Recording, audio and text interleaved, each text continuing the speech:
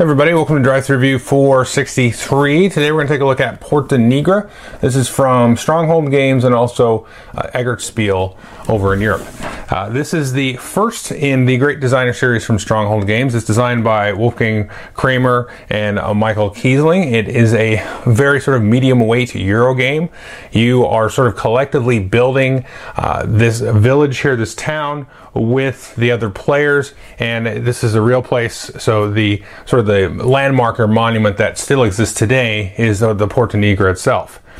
Very interesting sort of three-dimensional board with kind of like a worker placement card play that doesn't really do it justice, but let's take a look at how the game plays and I'll tell you what I think of it. So like I said, the Porta Nigra was one of the still standing monuments in a town that I cannot pronounce, but it was the largest Roman city north of the Alps. And players are trying to build these various sort of landmarks. So you can see the Porta Nigra is up there. You've got that sort of black outlined area there. That's kind of like this wedge or section of the board. Here you've got like a Colosseum. You can see that white drawing there. And then here we've got this red building over here. And you can see kind of like a wall maybe and a fortress there. Now the game comes with these cool little 3D pieces, and you actually be placing these out on these various parts of the board. And that's really what you're going to be doing in the game in terms of your functional purposes of the game, is to take these bricks and then put them in these various different spots, and you're going to score points in a variety of ways. Each of these sections, you're going to get area majority points at the end of the game for each of the different sections. You're also going to get a lot of points from these cards over here, as well as possibly from some of these cards over here. There's kind of two types of cards that you're going to be kind of set collecting during the game. Now you can see each player has a little figure here and a standee in their color. There's the yellow one, and then here's the red one. And one of the things you'll do before you do your first turn is place them in these different sectors here. So if we zoom in a bit, you can see the bricks actually go over a different color. And now these were randomly dealt out also, but you can see any bricks on this spot here are considered to be blue bricks. And then these three here, these are black bricks. There happen to only be one red brick in this case. Now in the middle are these white bricks, and sometimes you'll use these as white bricks, but the white bricks can also act as wild bricks, and these are the more expensive bricks to buy. And one thing that you'll be doing in the game is you can see these dollar symbols here, these coins. So if I was here and I was the blue player and I really wanted to come all the way around here and build the yellow bricks on my turn, I'd have to pay $1, $2, buy some yellow bricks. But then let's say I wanted to get back to where I was and use those yellow bricks to build.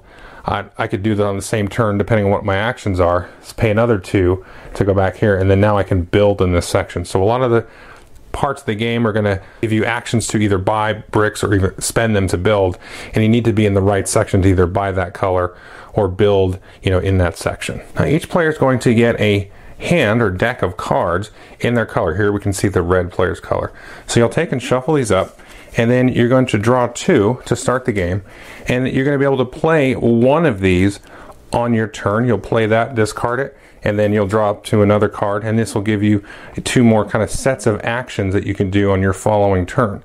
So the way your turn is going to work is you're going to play one of these cards. Let's say you play this guy here, and you have a certain number of action markers that you can play. Now you can see this card is going to award us 3 actions, so we'll take our 3 action markers from the red player, and then we can take the action. So maybe we'll go here, we'll get $4 into our supply, we'll go ahead and get one of these bonus scrolls. Maybe, for example, we can go here. That means we can actually do the building. So if you see your color figure on top of a stack, that's the action you take to actually build something.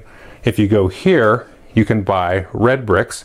You need to be in the right spot. You can see if you wanted to buy that lonely red brick there, you as the red player here, we have to move all the way around, so 1, 2, 3, to get back over to here and buy that brick. I'll explain that in a minute. And this one here allows you to buy any brick. You still have to be in the right section. I still have to be here, for example, if I want to build or buy yellow, but this allows you to buy anything. Now this is cool because if you go here to buy red, and there are no red, if this was gone, you can instead buy any color brick that you want. Now, not all the cards will give you 3 actions. This one, for example, only gives you 2. So your options here are to build, or buy any brick you want, or get one of these scrolls, which I'll talk about in a minute.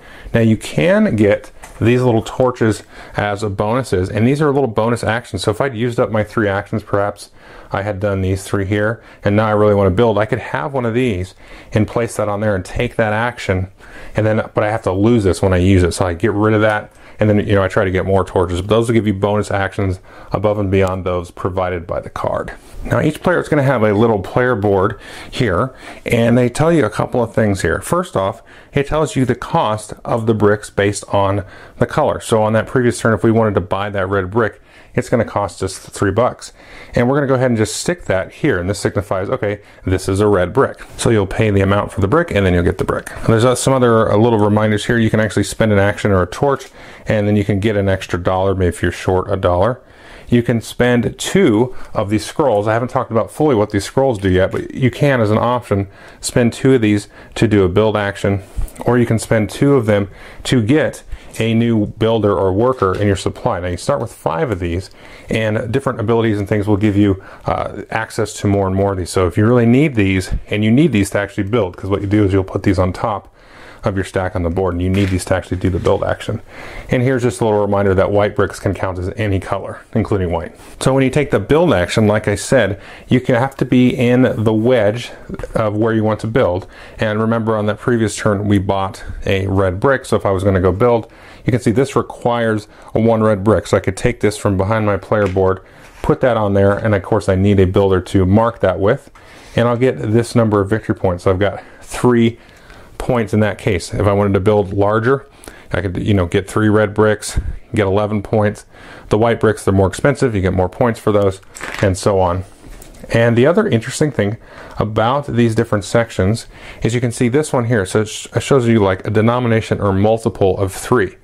So as soon as I control 3 bricks here, so let's say on a later turn I built these 2 with the white, now I have 3 bricks that are under my control. This little special ability is going to trigger for every 3 bricks that I have. So as soon as I build that, I'll get an extra $5 plus a new builder or worker into my supply. And the other thing to note here, let's just zoom out slightly, is you can see this says A, B, and C, and this is A, B, and C, and this is showing you the area majority for these 3 rows and how many victory points they're going to be worth. So 15 and 7 for first and second place for A, all the way down to C, it's 5 and 2. So you're going to get more points for building more stuff, and the area control bonus is obviously a little bit more because you spent a little bit more effort there.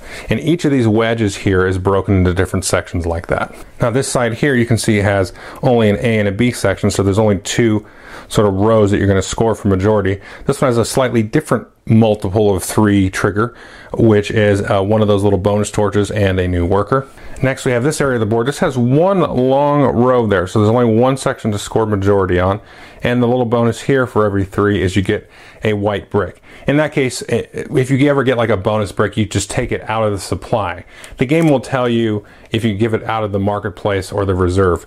If you get it out of the reserve, you just take it from the massive pile of bricks over there, and then you put it here into the correct spot. Now the Porta Nigra section is this area up here, and this is a little bit different of a spot to build.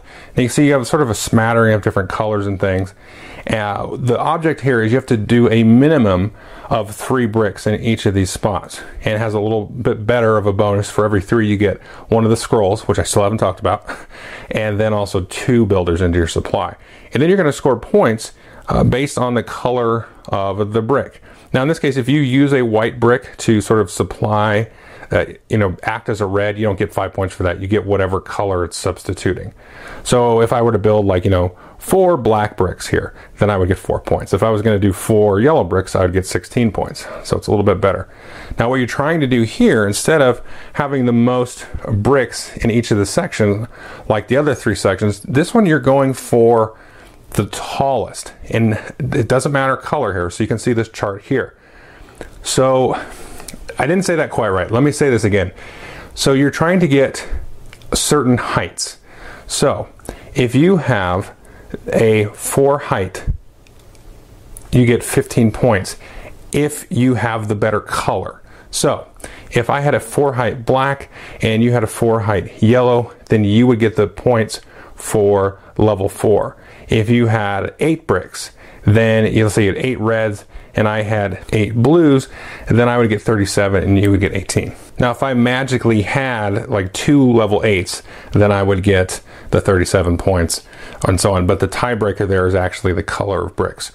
So this is a very kind of different, it's still kind of an area control. You're trying to build, the most or whatever, but you're trying to do different heights here. Now let's talk about the 2 kinds of bonus cards. So off to this side of the board, you're going to see a variety of cards. Let's take a look at a few of these. Now, if you, on your turn, build in this section, which is that section over there, and you use yellow bricks, then you can just go ahead and take this card. If you built here in the Porta Nigra, then you used blue bricks, and you just take this card. If you built in this other section here with the red building and you use blue bricks, you take this card. Now at the end of the game, you're trying to get a set of all 4 of the different building types. You don't really care about the color at that point. And so in this case, I have a set of 3 different, so I'll get 12 points for the set. If you have 1 of each, you'll get 20. And then you can start working on another set as well. So like if I just had a full set, and then I had this guy again off to the side, I would just get 2 points for that. So this is kind of a set collection idea, and so you'll get points for this at the end of the game. And then off to this side of the board is where we're going to use these cool little scroll tokens that we've got. And there's a variety of things. So for example, on my turn, I could spend 2 scroll tokens and then discard, and I would get 10 bucks. I could take 2 scroll tokens and I could discard them, and I would get then a white brick from the general supply. You can see here you can get a couple of bonus action markers. There's a cool thing here. Here it is. And this is a cool thing here. So if you get a full set of those building cards that I just showed you, you can discard all of those. Remember, that's worth 20 points. You discard those along with the 2 scrolls, and you keep this now, and you have 30 points. Well, there's other cards in here that you can discard 2 scrolls, discard this card, and then you get 40, and then you can go up to 50, and so on. So there's a cool little sort of, I don't know, it's not a tech tree, but just sort of an upgrade thing. You can get extra guys, you can actually get a build action, do extra things. So these are cool little kind of combo things that you can do in addition to your normal turn, doing the actions on your action card. So that's all the mechanics of the game. The game is played in either 2 or 3 rounds. There's a cute little round tracker there. In a 2-player game, you'll play 3 rounds, and 3 and 4, you'll play 2 rounds. Now, a round is determined when everybody goes through all their cards. Because like I said, you play a card and discard it, play a card and discard it. And then once everybody's played through all their cards, you're going to have kind of an intermediate scoring. Now, in the case of a 3 and 4 player game, you're going to count all the bricks that you have on the board, double that, and then take either money or points. So let's say I had 8 bricks on the board the first time through my deck. So I have 16, so I could take 16 points or 16 money, or I could take 8 money and 8 points, or however I wish. Now in a 2-player game, you just do it the number of bricks, and you do it after the first and second round. So it kind of breaks it up and stretches it across 3 rounds instead of 2 rounds. But you do that, and then at the end of the game, you get all the points you scored during the game, plus, like I said, the area majority for all these different areas, and that's the game. So that is Porta Nigra. What do I think of it? Well, I really enjoy it, and I'm kind of a sucker for Kramer and Kiesling designs. I've liked, I think, just about every game I've ever played from them, to varying degrees. I really enjoy this one. They have a knack for making a really easy and accessible rule set to get into. Like you can see, just play a card, take a couple actions in the card, maybe move my guy around to buy some different bricks or build in different areas, and then away I go. You've got to keep an eye on the different bonus cards. So okay, well, I can build in this area. That'll give me, the bonus card for the set collection. I'll get my foot in the door in this little row to try to get some area control there. Maybe I'll trigger that multiple of 3 action, or I get a scroll or something, and then I can get that and do an extra build, or get some extra torches or money. Money seems to have a knack of getting just tighter and tighter towards the end of each round. It's like, oh, I'm out of money again. But because you get you can pick how much money you get in the second round. But like I said, the main thing is it's easy to get into, and there's still some good strategic options to chew on, but it's not going to beat you over the head with it. These kind of games really go over well for me at a family game night. If we were going to play something, relatively heavy for that kind of game night, it works. Now, we still do play just, for edification, stuff like Steam and Age of Industry, and, we really like Martin Wallace games. But, but these are kind of like that. It kind of fit in that same thing. Not quite as heavy as those kind of games, but just easy, but it feels like you had like a good, you know, kind of the main course kind of thing. So these really excel at that, and I think that can't be, you know, oversold at all. This kind of style of game where it's pleasant to play, but still kind of fires and kicks off those extra sort of strategic, you know, brain cells. So I really enjoy this game. I'll definitely be keeping it and adding it to my collection of Kramer Kiesling games. So definitely take a look at this one. Thanks.